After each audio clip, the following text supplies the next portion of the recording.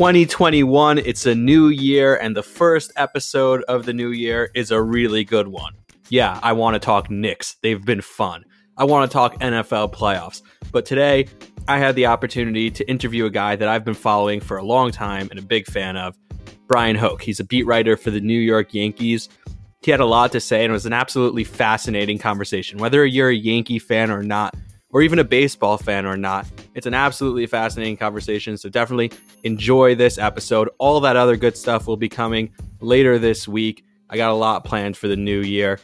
My wife hates when I do the preemptive apologies, and I hate it also. So I'm not going to apologize. My audio kind of sounds like crap in this episode. I hope you forgive me. It's worth listening to anyway. Bryan sounds great, and he is great. So I hope you enjoy, and I'll see you at the end of this.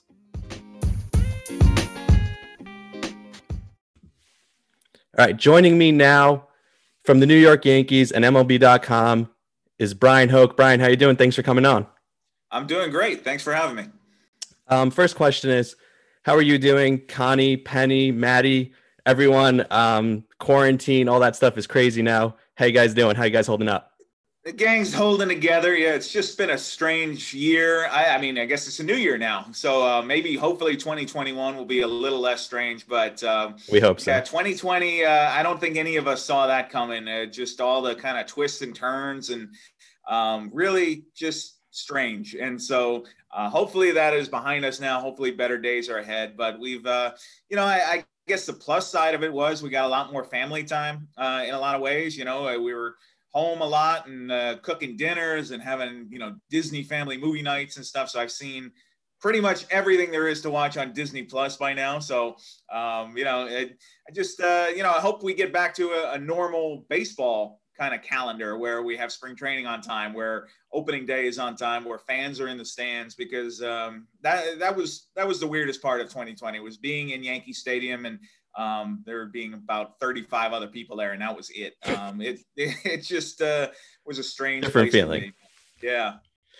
So let's get right into that. You do Hokie Happy Hour for the fans every Wednesday night. It's probably my favorite part of the week. Thank you. Oh yeah, of course. And I think it's a little early to drink now. I got water, but that's about all. Yeah. But the first question that you answer every single night is the Yankees and DJ LeMahieu. What's happening? It's now January 5th. He's still not signed. He's been the best player on the team for the last 2 years. The Yankees said it's the top priority, but still nothing has happened yet. Any news on that? Isn't it? I thought January 5th, I thought that would be done by November 5th. Exactly. It's a layup. He's their best player. You can't make the case to me that they can be a better team without him. Take away their best player. This is a team that is built to win the World Series right now. And a lot of people were forecasting them to win the World Series in 2020. DJ LeMahieu was a big part of that. And he backed up what we saw in 2019. He did it again. He won the batting title. Like, what is there to think about here? Obviously, the question is the Yankees don't want to give him a fifth year. And, when we went into the offseason, I figured he was probably looking for 4 years. And might actually get 3 based on the way the market was. It looks like he's kind of holding firm and he wants 5 right now.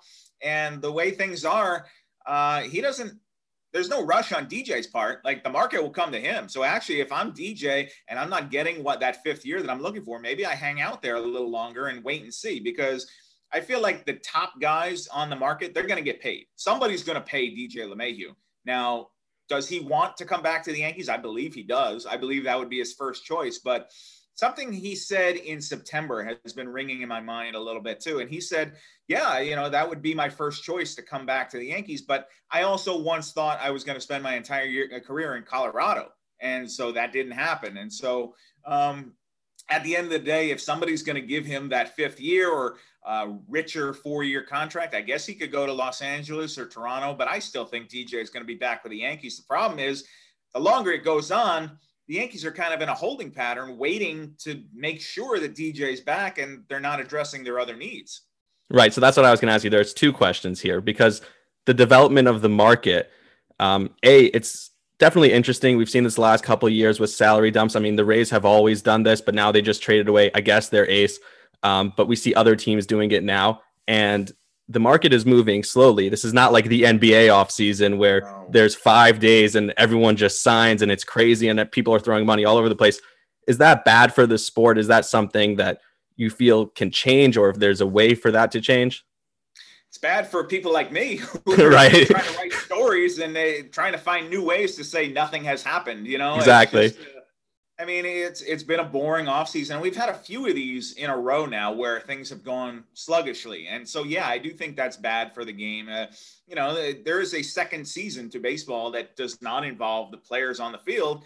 And you want it to be exciting. You want it to be fun. And obviously, this has been a weird year where you can't have the winter meetings. You can't have everybody in person. But it would be great to have some activity and to have two guys coming off the board here. And DJ is a big part of that. So, I keep reading stories that he may not sign until February now. And it's like, I hope that's not the case because, I don't want to go through another 5 or 6 weeks here where we're just in a holding pattern waiting to see what the Yankees are going to do. Because at some point, if he does wait until February, the Yankees are going to say, wait a second, we've got pitchers and catchers supposed to report on February 12 or whatever it is. Like, got to do something here. And exactly. So I don't want to see the Yankees have to move on to something else just because DJ took too long. But I guess that's DJ's right and DJ's prerogative too to do that. Right. Well, what is the contingency plan for the Yankees? Is there one in place right now?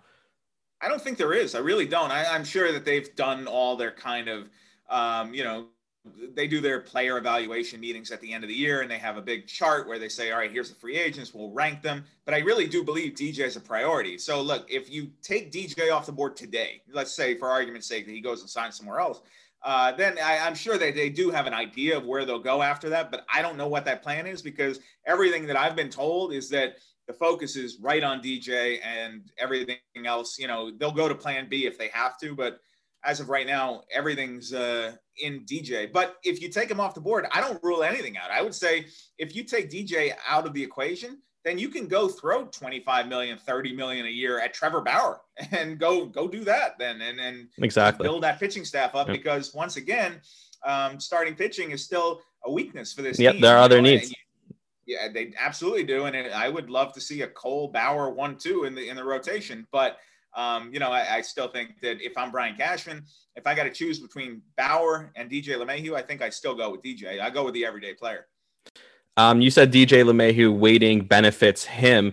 Last time that didn't work out like that. He got a relatively small deal from the Yankees. I know it's a different situation. He's probably the top free agent on the market now. Do you still think him waiting benefits him? I do, because in that case, the previous case, he was up against guys, if I remember right, like Bryce Harper and Patrick Corbin was out there that year. I think Manny Machado was out there. DJ was very much an afterthought. And even when he came to the Yankees, people were like, why? Who? He didn't start opening day. Exactly, right. And so now he's the cream of the crop free agent. Right. He's not a Bryce Harper or Manny Machado from back in the day. Like, he's not second fiddle to anybody like that. So no, DJ is going to get paid. I'm not worried about that. DJ will get a fair deal somewhere, but just having heard his preference would be to come back to the Yankees, I would like to see that happen. And so would many Yankee fans. You talked about the rotation for a minute. Brian Cashman said they're looking for quote unquote arms or innings, he said, actually. So who would those innings be? We saw Blake Snell is off the board and Yu Darvish. Maybe Blake Snell wouldn't have been traded to a division rival, but I didn't even know these guys were available. Did the Yankees do their due diligence with them? Who are the guys they are looking at right now? Yeah, I have questions about how much the Yankees have to spend, because coming off a year where Hal Steinbrenner has been very upfront about they lost more money than any other team. I think finances are very much in the Yankees picture right now. So I don't, I wonder if Darvish would have even been possible for them given what constraints they're under. And so I know that they're going to try and put payroll back into the team, whatever came off. You got guys like LeMahieu came off, Paxton, Tanaka, Jay Happ. They do have money to play with for sure. And so, some of the names we've been hearing around, for example, Corey Kluber, I think is a guy who could be of interest. I don't think you're going to go for those elite arms.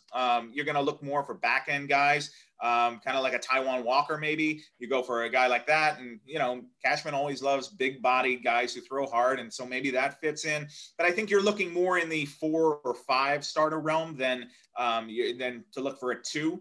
Unless, like I said, if DJ goes somewhere else, just You got push all money. your chips in on Trevor Bauer and put that UCLA rotation back together. Exactly. So the Yankees have the ace, though. We have Garrett Cole. That's huge. It's so interesting. You talk about money constraints with the Yankees. For Yankee fans, this is new to us. Now we hear Brad Hand being rumored to the Mets. There are some bullpen pieces. We lost Tommy Kahnle. Obviously, he's not going to be playing this year, but there are some bullpen pieces in place. Also, it's just interesting to hear that market. And if, like you said, the Yankees really are not trying to spend that much, is that actually a reality that Yankee fans should let sink in and start to, be whole with? Well, we've seen it before. We've seen the Yankees try to get under luxury taxes before, and they've done it successfully. You got to go back a few years, but I still think that if there's a difference between a player that can help them win the World Series and they're not going to not get that guy. I do think that the Steinbrenner family, look, they can say they want to cut payroll all they want and be thinking that. And then, in 2009, where is it? There it is. Right there, 27. Yeah. For example, the Yankees payroll was set. It was locked in.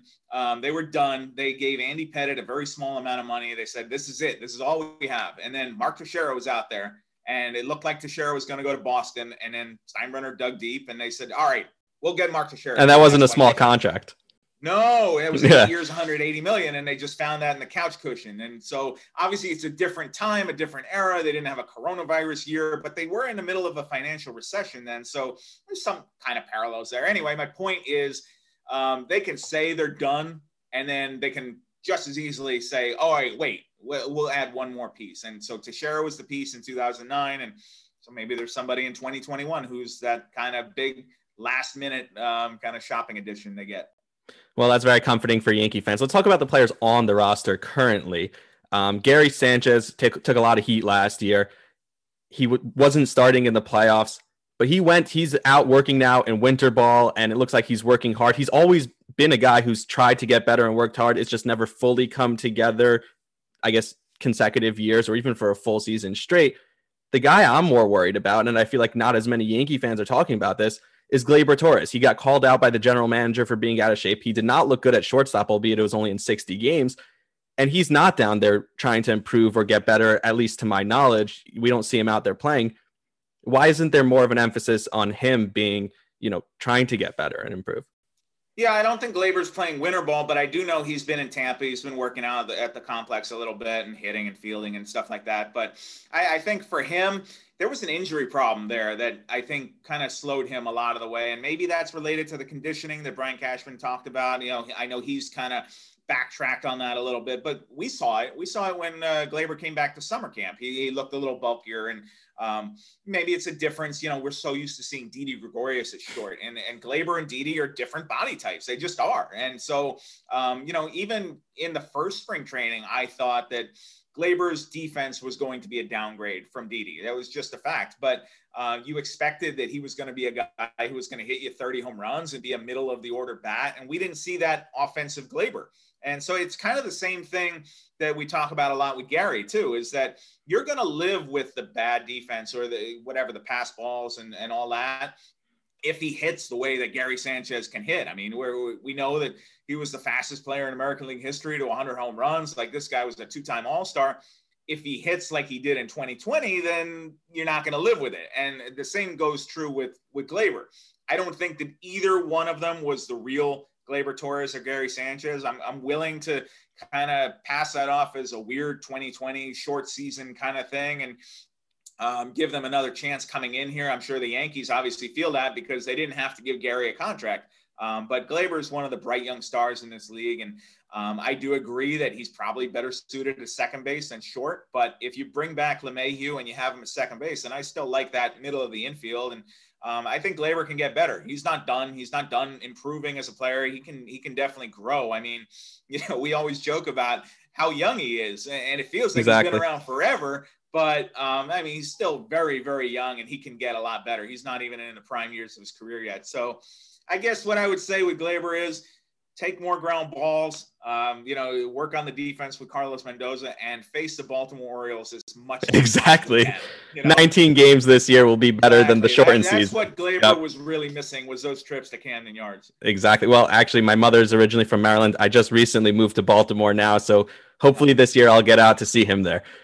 Yeah, it's a beautiful ballpark, and it really Love it. is. And yeah, so hopefully, Yankee fans always travel well. They come Exactly. to 95 and they turn that into Yankee Stadium South. So definitely, if we can get fans back in the ballpark, I think that'll make a big difference. All right, so to put it in perspective, Glaber is my age. We're the same age. So Wow. Yeah, exactly. So I grew up watching. You're not playing shortstop for the Yankees. I know, right? What's my excuse? Right, you did it. Yeah, I grew up watching videos of you, though, talking about the Yankees every offseason. I would get home from school. I'd be like, okay, what's going on in the Yankee offseason? I didn't have like Twitter, you know what I mean? So I was looking up, okay, Bryan Hoch, you were either reporting from Yankee Stadium or the MLB winter meetings. I just want to talk about that for a minute because you really bridge the gap the way I see it between the players, the professionals, and, us, the fans. You do the happy hour. You give advice to other people who are trying to become writers or even people like myself. You talk about A-Rod's birthday party in Mission 27. And to me, that's like crazy. I happen to have the same birthday as A-Rod. And so I'm a big A-Rod fan, but like you talk about that. And it's like, I can imagine a guy like yourself, like there with all these 25-year-old millionaires, you know what I mean? So talk about your background and, where you came from, where you grew up, all that. Well, that doesn't make me feel old at all. So I'm sorry. No, it's you're probably younger than my parents. Does that help? So knock on wood. I'm 38. Yeah. So definitely younger than my parents. Where I grew up in Rockland County, New York, Sloatsburg, New York, Suffern, New York. I went to Suffern High School and just grew up loving baseball. Like baseball was it for me. I bought packs of baseball cards. Always a Yankee fan? I started out as a Yankee fan. It's a weird, long story. Started out as a Yankee fan. Don Mattingly was my guy. Then the strike happened in 1994, and I really just it broke my heart.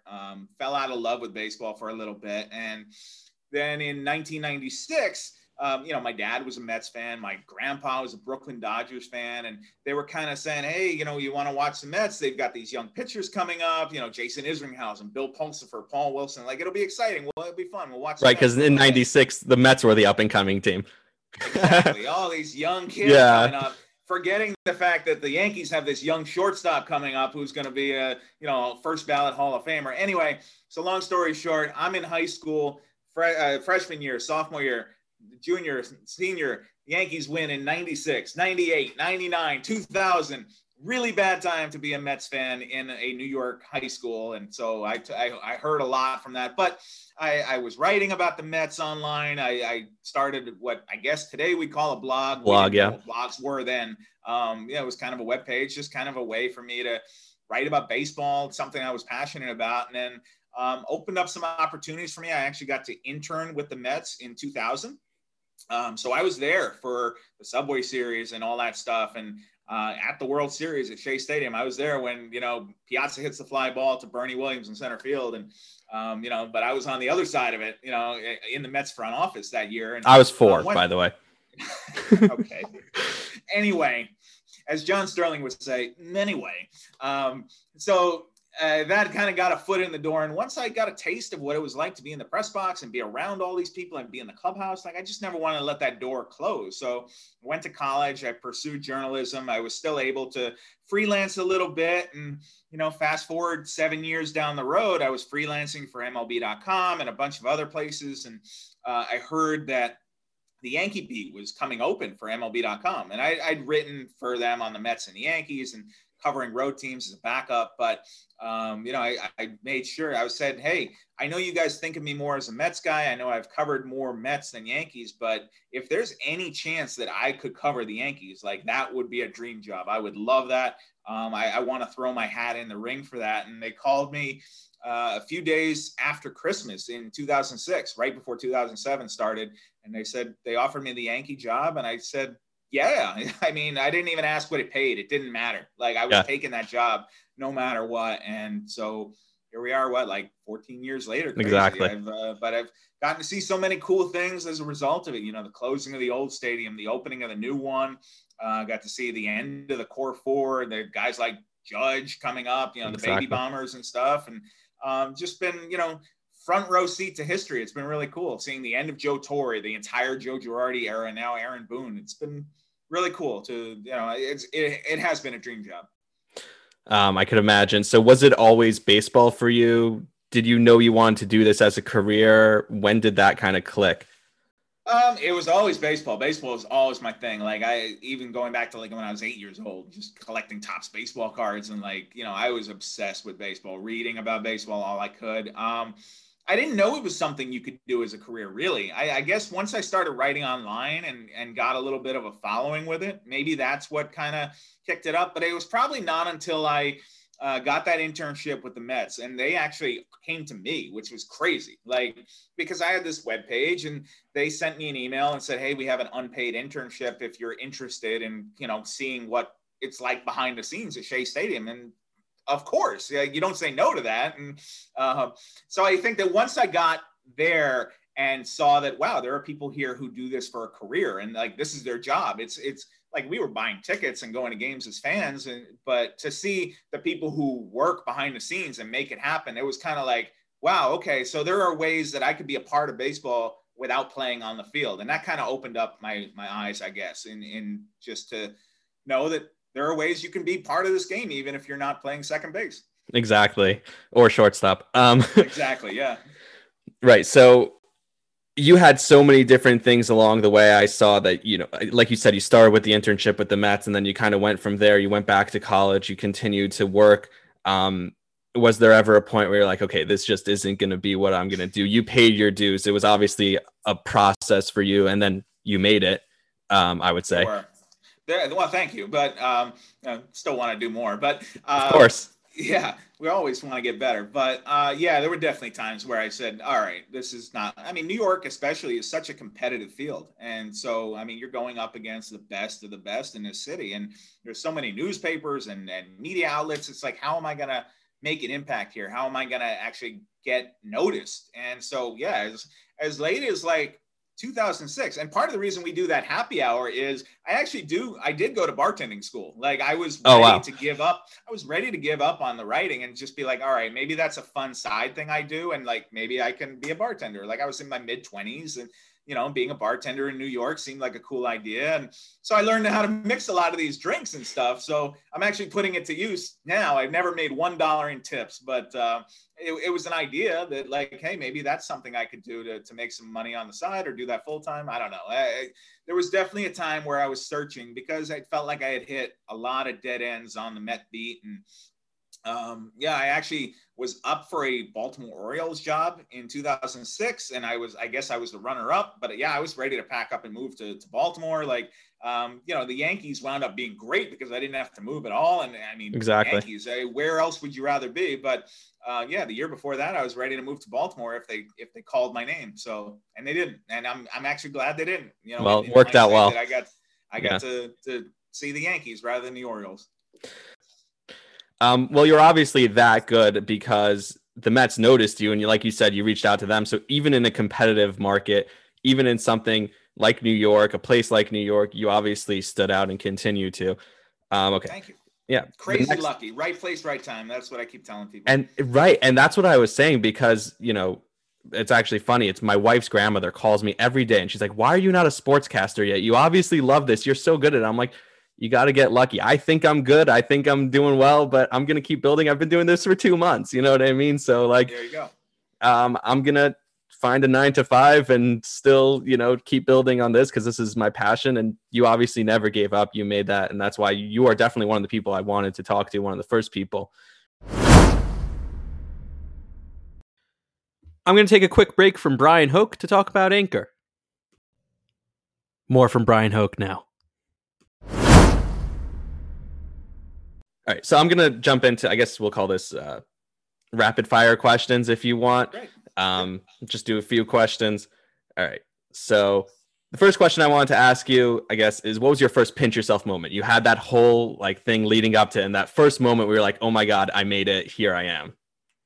I still don't think I've made it, but I can tell you the pinch yourself moment was when it was like June of 2000. It's that year that I got the internship with the Mets, and I'm 18 years old. It's 2 weeks after graduation, two weeks after prom, all that.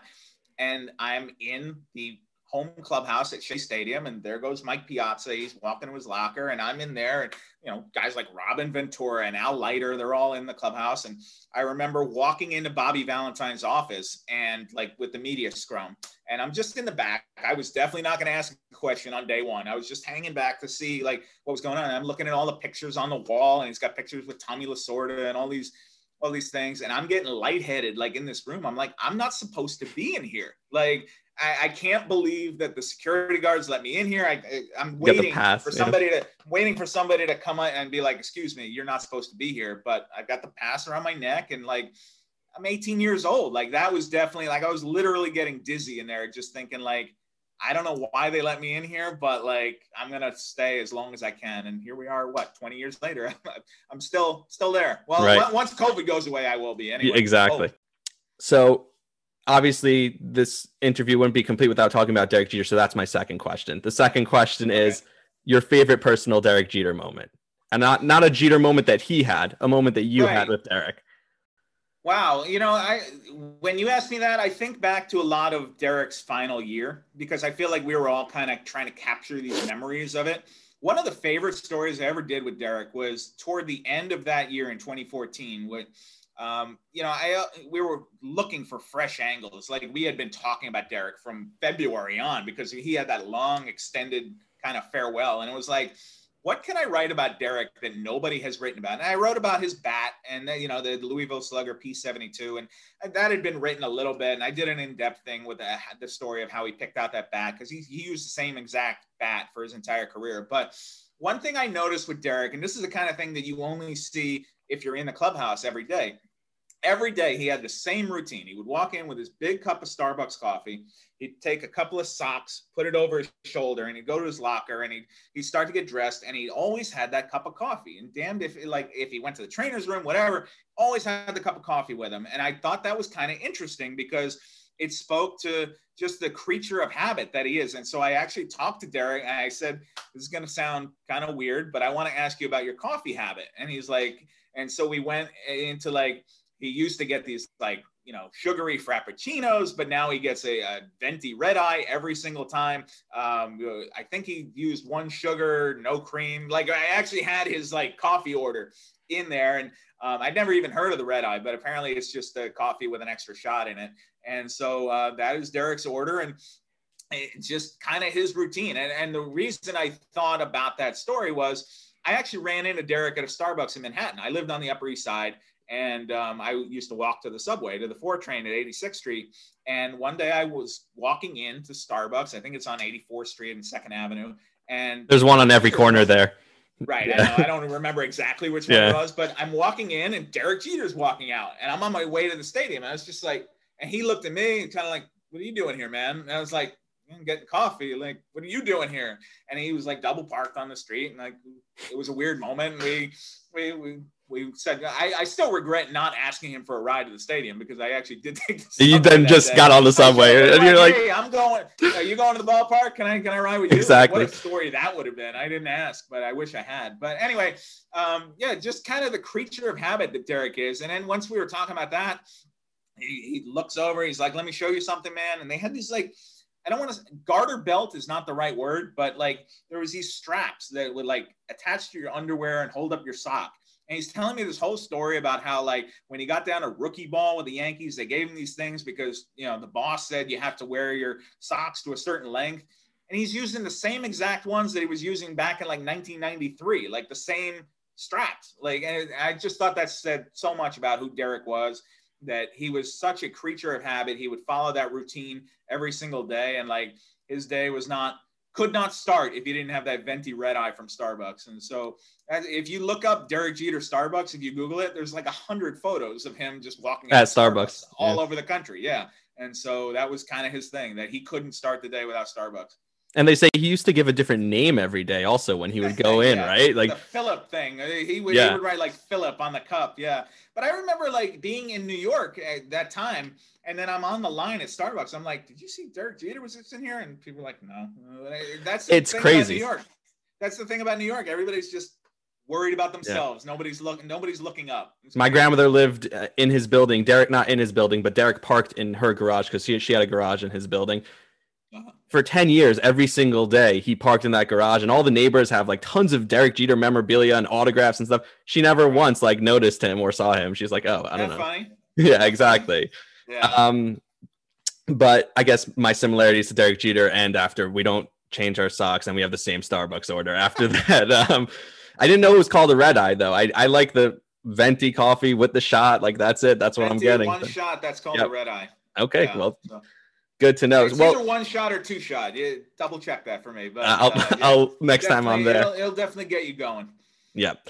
Well, hopefully it'll get me to be the shortstop of the New York Yankees if that's all you need. Clock is ticking, man. Derek already had Rookie of the Year by the time he was your age. 100%. He had more than that. I think he had like 2 world championships. Yeah. So you talked about running into him. Was there ever a celebrity moment? Like I consider you a celebrity, but was there ever a celebrity you ran into that was like that recognized you and you were like, oh, that's so cool? I mean Jeter for sure. Like right. I mean, yeah, Derek definitely counts in that. Yeah, I just think it's cool when guys that I grew up watching know my name. You know, for example, Right. Andy Pettitte. Andy Pettitte is one. Like we were in London last year, which 2 years ago, which feels like 1,000 years ago. Exactly. Now, but we were in London, and I went to this event, and I hear, hey, Bryan, turn around, and it's Andy Pettitte, like calling me, and it's like, it's right. just weird. Sometimes, like, and like, granted, I covered Andy for a long time, and like, we know, we were on a first name basis, but it's still just when you haven't seen them for a little while, and then you remember, like, oh, we actually have a relationship. Like, he's not just the guy that I write about all the time and who won 4 World Series and all that, like, or 5, I guess, right? It's just cool. It's cool to have these kind of first person interactions and to see the end of great careers like Pettitte and Jeter and Mariano Rivera. I got to tour the Hall of Fame with Mariano Rivera. Who gets to do that? Like, for literally, we spent the entire afternoon together. Like, just gotten to do so many cool things that I never would have dreamed of, growing up when I was opening packs of Topps baseball cards that cost 35 cents each. Exactly.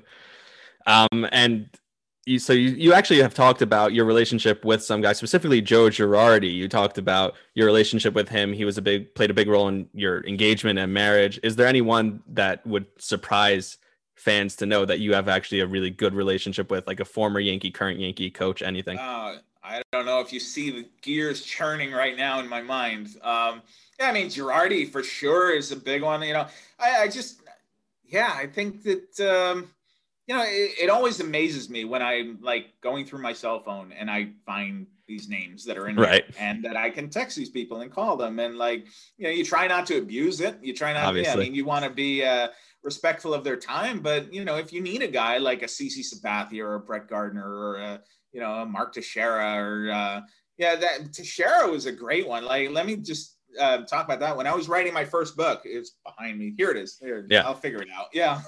I'll figure it out, the mirroring.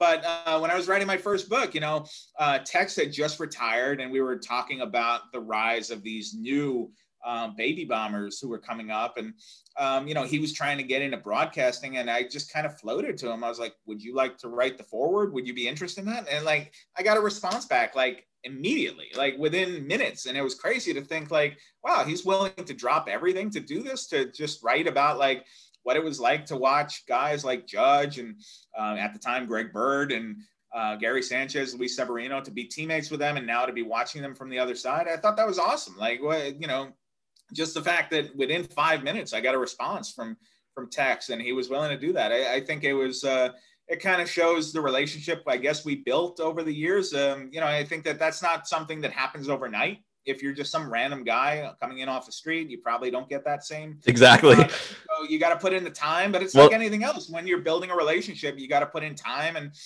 you got to prove yourself, I guess, and be there every day. And, that's certainly something that I did with Tex in his career was he played 8 years in New York, and I was there almost every single day. So, it's great to know that you've kind of got that value stored up. And I guess that when people hear from you or see your name on their phone, it's not just like, ugh. Right, exactly. I mean, maybe it is. I don't know for sure, but at least they respond, and so that's all you can ask. Well, that's how I felt about you coming on here, so thank you. You felt ugh? No. I was referring to. I felt like, oh my god, this is crazy. He's actually agreeing to do this and willing to come on. You did your John Sterling imitation already. I guess you're into broadcasting. Exactly. What's your favorite booth? And don't worry, Michael K doesn't listen. So what would you say your favorite booth to listen to is? Best favorite broadcasters? I mean, I love John and Susan. I put them on. I mean, I don't want to take anything away from Michael K. I mean, the one thing about he'll never hear this. Don't worry. He might. You never know. And I love Michael, but I mean, John is like a legend in all ways and shapes, and just he cracks me up every single time. So I love listening to John and Susan. But I would say the one thing about this weird Zoom season has been that we didn't travel. So every road game that I wrote that off the TV, and we obviously did the Zoom calls pre and post game, but I got to watch a lot of the S Network. And so I think that the relationship between Kay and Cone, and I can't believe what they did with O'Neal. Like the fact that O'Neal was in Cincinnati, Ohio, and it felt like he was part of the broadcast. That was crazy. I mean, they hit some bumps early in the season, but once they figured it out, they put O'Neal up on a separate monitor and they could kind of see him. It was almost like he was in the booth, and it was pretty flawless. And so I really enjoyed that. Like it was when the Yankees would go on a road trip, I felt like a fan at home. I was kind of looking forward to hanging out with my buddies, Michael and, Coney, and I guess Flaherty was there once in a while, but O'Neal for sure. And, Kenny Singleton.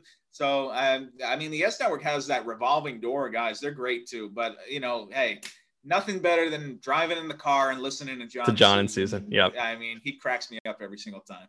I used to, in the summers, I used to, go to bed at night listening to them. Like I would have the little radios. It was late at night already. The games, especially if it was a West Coast game, listen to John and Susan.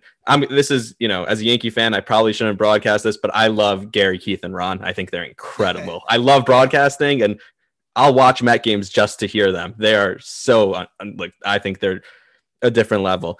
I'm a big A-Rod fan, it happens to be, because we have the same birthday. I love home runs. My theory about A-Rod and Jeter, I think, and again, another thing I probably shouldn't say about as a Yankee fan, but Derek Jeter loved the moment. He loved being clutch. He loved, the fans. I think A-Rod genuinely loves baseball, and you see that now. He loves the game of baseball. If I had to speak to one person, I could sit down and have a conversation with someone about baseball, it would be Alex Rodriguez. Just listening to him talk about the game. Is there someone that you have that you would just love to talk baseball with? I'll tell you what, well, first of all, the first name that came to my mind right there was Buck Showalter, because I feel like Buck sees the game on a different level. I mean, that's one thing that you learn when you're behind the scenes here, that you think you know baseball, but these guys live baseball, and they see it on a completely different level. And even on that curve, Alex was leaps and bounds ahead of pretty much anybody I've ever encountered in a baseball uniform. I feel like, and Alex obviously had his share of problems off the field and away from the field and decision-making and whatever. We're not here to talk about that.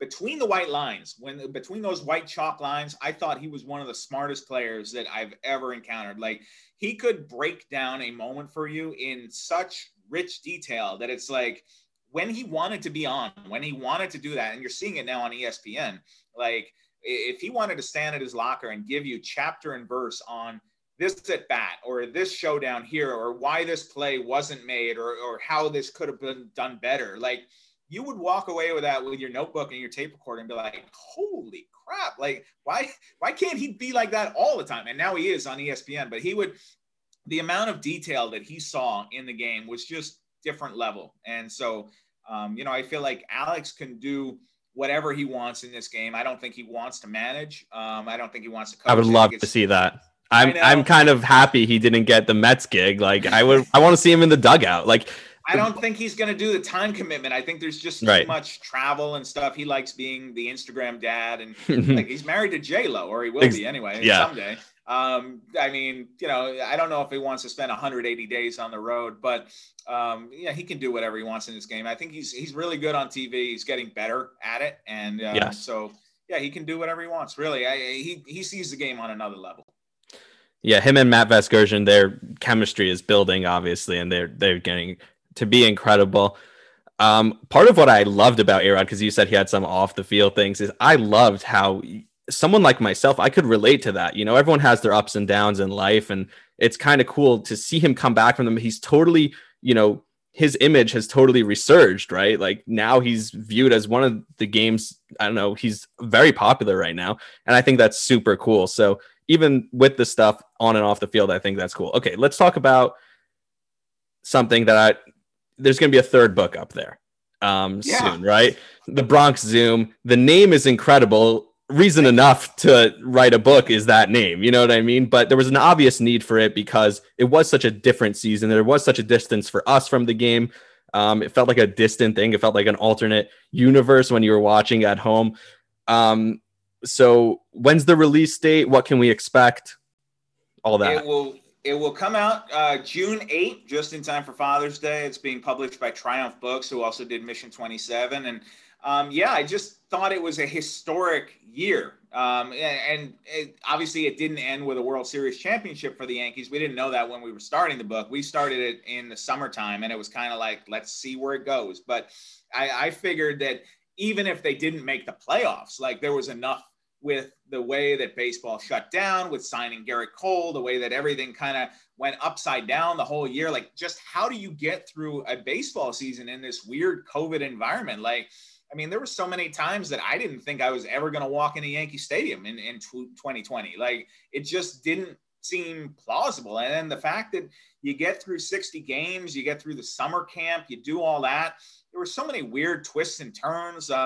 They spent 4 days in a Philadelphia hotel, and they couldn't play the Phillies. And then they wound up busing to Baltimore. They wound up playing series in Buffalo against the Blue Jays. There were so many weird things. And to have that season played out against the backdrop of a pandemic, against, the Black Lives Matters protests that were happening. I mean, the presidential election, there was so much craziness in 2020 that I feel like once we get a little further removed from it and it's not our everyday, it's going to be the kind of book that you look back on and be like, wow, that was all in 1 year. Exactly.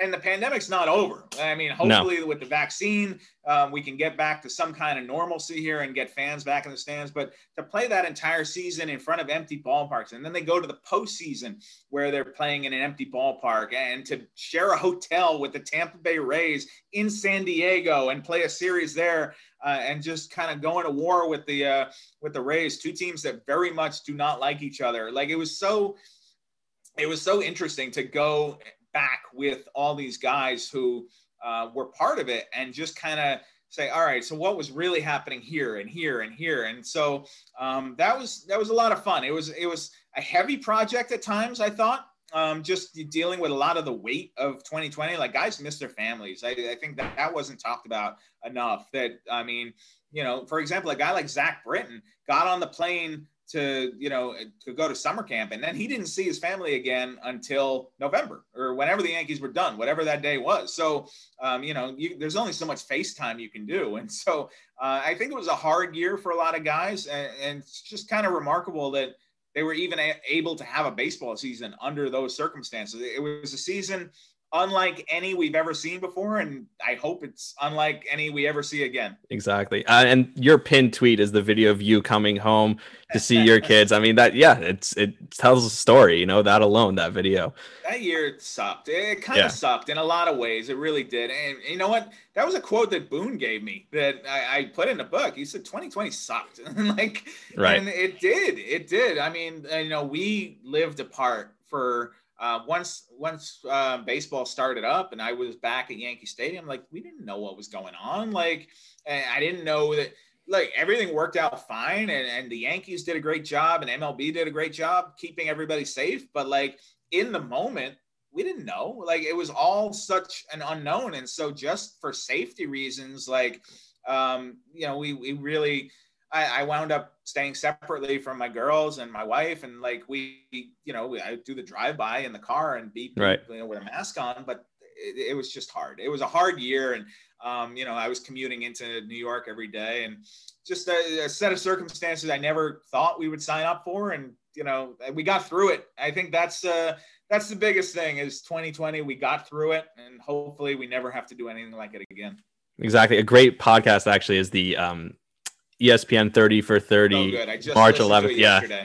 I mean, it's a little bit too soon. I listened to it the day it came out. I was like, okay, this feels too soon. Maybe in 5 years we'll listen to this and we could be like, okay, we're past this, because it's we're still in it a little bit. Yeah. But hopefully one day we'll be able to listen to that and be like, but okay. That's a big chapter in the book. And spoiler is the day that everything changed. This is what I was hoping for. Yeah. Yeah. The day that everything changed, that everything shut down. That's chapter 3. And so, it's kind of an in-depth recreation of that. And the Yankees go to West Palm Beach, and like the day after Rudy Gobert and all that, and Tom Hanks and everything shuts down, the Yankees are still back on the field for one more game, and it's crazy. And just kind of talking to everybody about that day and the weird bus ride they had back to Tampa, and then they voted that they were going to all stay together. Hal Steinbrenner wanted to keep Steinbrenner Field open, and he said that, hey guys, this is the safest place to be. Please, stay here if you feel comfortable. And then they did. And then the Yankees started getting positive coronavirus tests on the minor league side. And then it was kind of like, whoa, we're out of here. And right. So that was basically, once they had those 2 coronavirus tests, and the county down here said, hey, you need to shut everything down, most guys started scattering to the winds. And that was kind of interesting too. It's just kind of checking with each guy and being like, so it's April. Like, how did you keep stay in shape? Like, what did you do? Like, you're back home. You weren't expecting to do this. Like, and so Cole was telling me that, the first thing he did was he went on Amazon and ordered like all sorts of stuff. He cleaned them out, basically whatever. Him and Ottavino worked out a lot, yeah. But Cole made a gym at his house and just ordered whatever he could find on Amazon, because remember, it was tough to find stuff then. So, obviously money was no problem for Garrett. Not at that point. His credit card wasn't getting declined. So, but yeah, he worked out a lot with Ottavino, and then Boone came over and they would play catch and stuff. So a lot of those stories, and just kind of like a weird year that none of us would have ever guessed was coming. Right. Well, I was hoping for either a spoiler for the book or DJ to sign while we were on Zoom. I was hoping for one of those two things. Let me check my phone. Nope. Still nothing. Yes. Okay. Well, 1 for 2 is not bad. All right. Do we have time for a little more? Sure. Yeah. All right. Let's do it. So these are just kind of general baseball questions. We mentioned A-Rod. I think the Hall of Fame and MVP votes should not be anonymous anymore. I think the 2 DJs is what I would say. DJ would have been at least second place, DJ LeMahieu, and Derek Jeter should have been unanimous, and someone votes for him. And if those votes, if you have to show your ballot to someone, I think the voting system would be a little bit more honest. And I know you've talked about that. How do you feel about that? Well, first of all, the MVP vote is you do have to put your name on it. So you can go look that up you can go to bbwaa.com and go look at how everybody voted. And by the way, I voted LeMahieu won. I watched him every single day. I thought that he was the best player on that team and the best player in the league. I thought that if he wasn't a part of that team, the Yankees don't even go to the postseason. So that's how I define valuable. And he definitely puts valuable in MVP. Yeah, I think it's subjective. It's not just a numbers thing. Like, it gives you some room to kind of, for example, look at Alex Rodriguez in 2003 with the Rangers. Like, yeah, he had a monster year and he did win MVP, but they finished last. So how valuable was he? Like, I think there's some room to kind of argue that point. Anyway, but just LeMahieu, I watched him every single day. I thought he was the best player on the team, and he made every team. He was better every time he was in a lineup. If not, nothing against Tyler Wade or Tyro Estrada, but it was a definite downgrade when the Yankees didn't have DJ and he was starting the year late with COVID, and there was just a lot of concern about that. And I didn't expect him to win. I thought Abreu was going to win, but I thought he deserved the first place vote. And so that's the way I went with that. But as far as the Hall of Fame, I'll let you know when I get there. For some reason, I still don't have one. They didn't let us in until, because we were internet writers. And so until I think 2016, they didn't allow us in the Writers Association, which is, something is what it is. We can, I mean, whatever. Times change. Baseball changes slowly in a lot of ways. But anyway, so my Definitely clock started in 2016. So technically, I've only been covering the Yankees for 4 years, even though this is my 14th year. And you're supposed to get a Hall of Fame vote after 10, but that's another argument for another day. But, fingers crossed. Yeah, let's get there. I think it'll be 2026 or whatever. I can finally get a Hall of Fame vote, and I'll definitely have put in some time. But I think that you should have to put your name on your ballot. I mean, to put your name out there, I think I've voted in favor of making all Hall of Fame ballots public. As of right now, you don't have to. You can be anonymous, but I think just for the sake of transparency, I think we should all be able to see. All right, here, Joe Smith voted this, and if you don't vote for Derek Jeter, why? That's your right, but I'd like to hear an explanation. Maybe that person, whoever it is, and we still don't know, maybe they had a very good reason. Maybe they forgot. Like, I don't know, but I would, if you do have a good reason to look at Derek Jeter's career and say he's not a Hall of Famer in my book, then I think you should have to explain that. Yeah, I forgot sounds like the best reason to me because I can't think of anything else. Yeah. Some people were talking about maybe because there were other guys on the ballot, because we all knew Derek was going to get in. Right. Maybe it was, person B or C needed my vote more than Derek Jeter would. But how do you know? Yes, you don't know. And but if that was the logic, I'd like to hear it. Right. But 7 people could do that. How do I know that I'm going to be the guy that's not voting for Derek? Like, right. I think that alone makes it even more remarkable that Mariano Rivera appeared on every single ballot. Yeah. So yeah, I mean, he's the definition of unanimous, right? Right. That is it. Yeah. So that brings me kind of to, I think if people had to be transparent, I think PEDs in the Hall of Fame and Pete Rose, these are guys who, well, the PED era, you're talking about Clemens, Bonds, A-Rod, these guys are an entire era of baseball. You could write on the plaque, they used PEDs, but the Hall of Fame is supposed to tell a story. At the same time, it honors the players and it's the biggest honor they can get, but it's supposed to tell a story. And if you go there and you have the entire, early 2000s and late 90s just wiped out of the history of the game, or the greatest hitter, the guy who has the most hits is wiped out for something he did as a manager, I think those people should be in. Where do you fall on that argument? Well, the problem with Rose is he's not eligible. So he's not even appearing on the ballot. So that's the problem with him. If I had a ballot, I would check the box next to Clemens and Bonds. I think that the achievements of their career, 7 Cy Youngs, most home runs ever, I'm willing to overlook the other stuff. And look, because I don't know. I don't know for sure. I know about Alex because he's admitted it. The other two, we don't know for sure. I mean, there's reams and reams of information in the Mitchell report and all that. But, I don't think you can play policeman and say, well, I know what happened and see, like, this guy's guilty. Because how do we know that there aren't guys in the Hall of Fame already who use PEDs? I would bet money that there are. Like, so to kind of be the arbiters of, well, I know what's right for baseball, and that's why Roger Clemens doesn't belong. He belongs. He's a 7-time Cy Young Award winner. He struck out a billion guys. Right. Barry Bonds hit monster home runs. Like, I just, 762 home runs for Barry Bonds. If you're not going to get those guys in, I don't know what you're going to do. And so I think that's going to be interesting when Alex's case comes up here, because if Alex comes on the ballot and Barry isn't in yet, then I don't think Alex can get in. Right. But, would you vote for A-Rod? Yeah, I think I would. Yeah. Okay. Yeah. I mean, 696 home runs. Like, I'm willing to go on. Look, in Alex's case, if you want to put it on the plaque and say was suspended an entire season for PED use, you can do that, I think, because that is history. That's part of 100%. Alex's story. Like, I think that's completely fair if you want to do that. But, was he one of the best players of his generation? The answer is yes. Yeah, the only people who should not be in the Hall of Fame is anyone associated with the Houston Astros. That we can all agree on. That's a different. I mean, what I see people talk about cheating, and a lot of Astro defenders will say, well, there was all the PEDs. It's different when there's one team doing something that was obviously different than everyone else, but that's a different conversation. You talked about growing the game and people being attracted to it. So how do we make the game more fun? You said it moves slowly, like the league kind of transitions slowly. You talked about that. Like 2016 was the first year you were recognized as a writer, which is just crazy to me. But we have guys like Tatis, and he got into a couple of things this year with bat flips and hitting grand slams with, the game out of hand.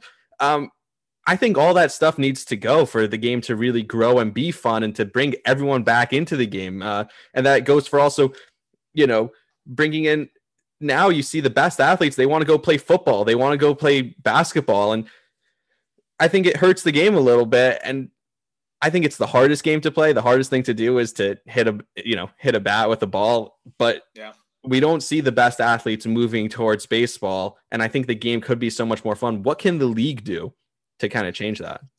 Yeah, I think that, it's funny. You hear these programs they have about like, let the kids play, and you see these campaigns, and then you have a thing like the Tatis thing where it's like, don't hit a grand slam in a lopsided game. And it's like, who's making up these ridiculous rules? Like, no, here's an idea. Don't give up a grand slam. Like, exactly. Get the batter out. Pitch better. No, Tatis did nothing wrong in that situation. I'm so tired of these kind of, this is the way it's always been done. These are the unwritten rules of the game. And it's like, no. And so I have a problem also with the way that baseball polices itself on the field. Like, I would like to see teams be able to, and I'm thinking specifically about the Chapman-Brasso thing this year, like the fact that guys get ejected for, pitches and like, I'm not advocating headhunting or anything like that, but pitching inside is part of the game. And sometimes guys are going to get hit. And so, I think that sometimes it's too aggressive what the umpiring crews do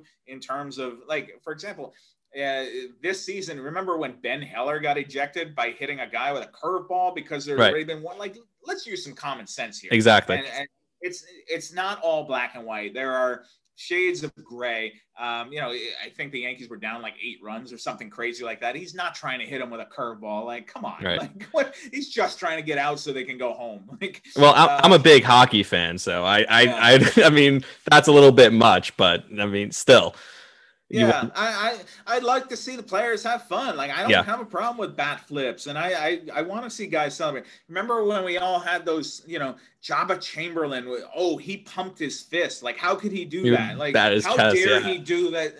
It's like, come on. Like, he's in the midst of competition. Like, and so, I like that stuff when CC Sabathia is trash talking the other team and marching off the mound and saying, that was for you. Like, I think it adds flavor to the game. It makes it fun. Like, and that's what this is. This is competition at the highest level. Like, to tell guys that they should be competing with one hand behind their back and remind, don't get too excited because you might offend somebody. Like, no, I want people to be excited. That's why people are paying and want to watch this, because you've got the best athletes in the world, like the guys who are the best at what they do, competing, for stuff that matters. And that's something Boone always says, when he talks about this. You got guys who are competing for a lot here. You're playing for a championship. And so you want to, I don't have any problem with emotion in the game. If anything, I'd like to see more of it. Right. I was actually at Yankee Stadium sitting down the right field line when CC threw at Garcia of the Rays. And then, Aaron Judge hits the home run after hitting the foul ball in 2019, hits the home run right over Garcia's head. Then Didi hits the grand slam over his head. Those are great moments that were created because, of intensity in the game. And fans got thrown out of that game in my section because Garcia was playing right field and people were screaming things at him. I think that's part of the game. Obviously, you have to police it to an extent because you don't want anyone hurting anyone else. But it was so much fun. That was one of the most fun games I've been at. I mean, including playoff games. And that's part of the game. That's part of what makes it so much fun. So I'd love to see more of that in baseball. And you talk about pitching inside. The league announced that the Houston Astros, if you started throwing at the Astros, you were going to, there were going to be suspensions. that gave the Astros an unfair advantage. You're giving the team that cheated an advantage because they know we can like now choke up and step into the box comfortably, knowing that no one's going to throw at us because you're not allowed to throw inside. Not only are they not going to throw at us, if they want to throw an inside pitch, it's going to have to be over the plate, and we could hit that. 1,000%. I could not agree more. All right, so your books, Mission 27, the Baby Bombers, the Bronx Zoom, all that coming up. Anything else you need to plug? Yankees.com. Yeah. Yankees.com. My Twitter at Bryan Hoch, Facebook at Bryan Hoch, and just whenever DJ LeMahieu does sign somewhere, and I hope it's today. Hold on. Let me check my phone. No. We can keep this going a little bit longer. I have a couple other things till DJ signs. I mean, okay. We might be waiting a while if we stay on. You said February. Yeah, right. I'm going to have to get food at some point, but exactly. That's what I would plug. And, latest Yankees news at Yankees.com. All right. Awesome. Thank you so much, Bryan. I really, really appreciate it. Hopefully we can do this more, maybe. I really enjoyed it. And thanks for coming on. You got it. Absolutely. Good luck with the podcast and everything else. Thank you. I appreciate it. All right. Take care. Thank you to Bryan Hoch for coming on, joining me on that podcast. That was honestly so fascinating. I did nothing. I think he did it all. He's a great storyteller, obviously, as you could hear from that. I had a couple of questions that I just forgot to ask him, slipped my mind. So hopefully I'll have him on again. That would be really fun. Like I said, look out for more podcasts, more stuff coming. I've started doing a lot of those short clips from my episodes, so you can expect a bunch of those from this episode also. Until then, here's Jovi.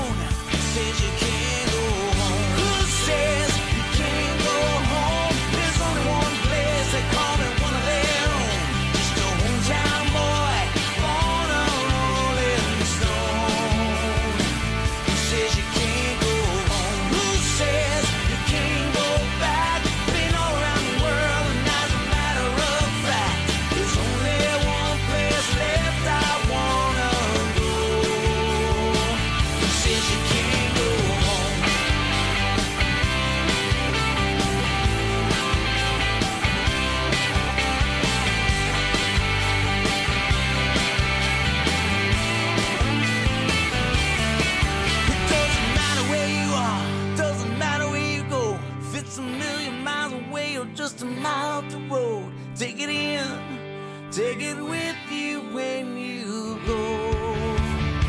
Who says you can't go home? Who says you can't go back?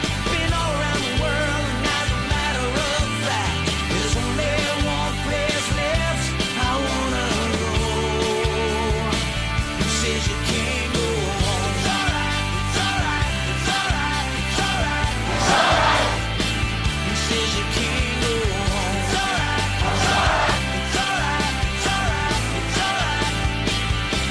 you can't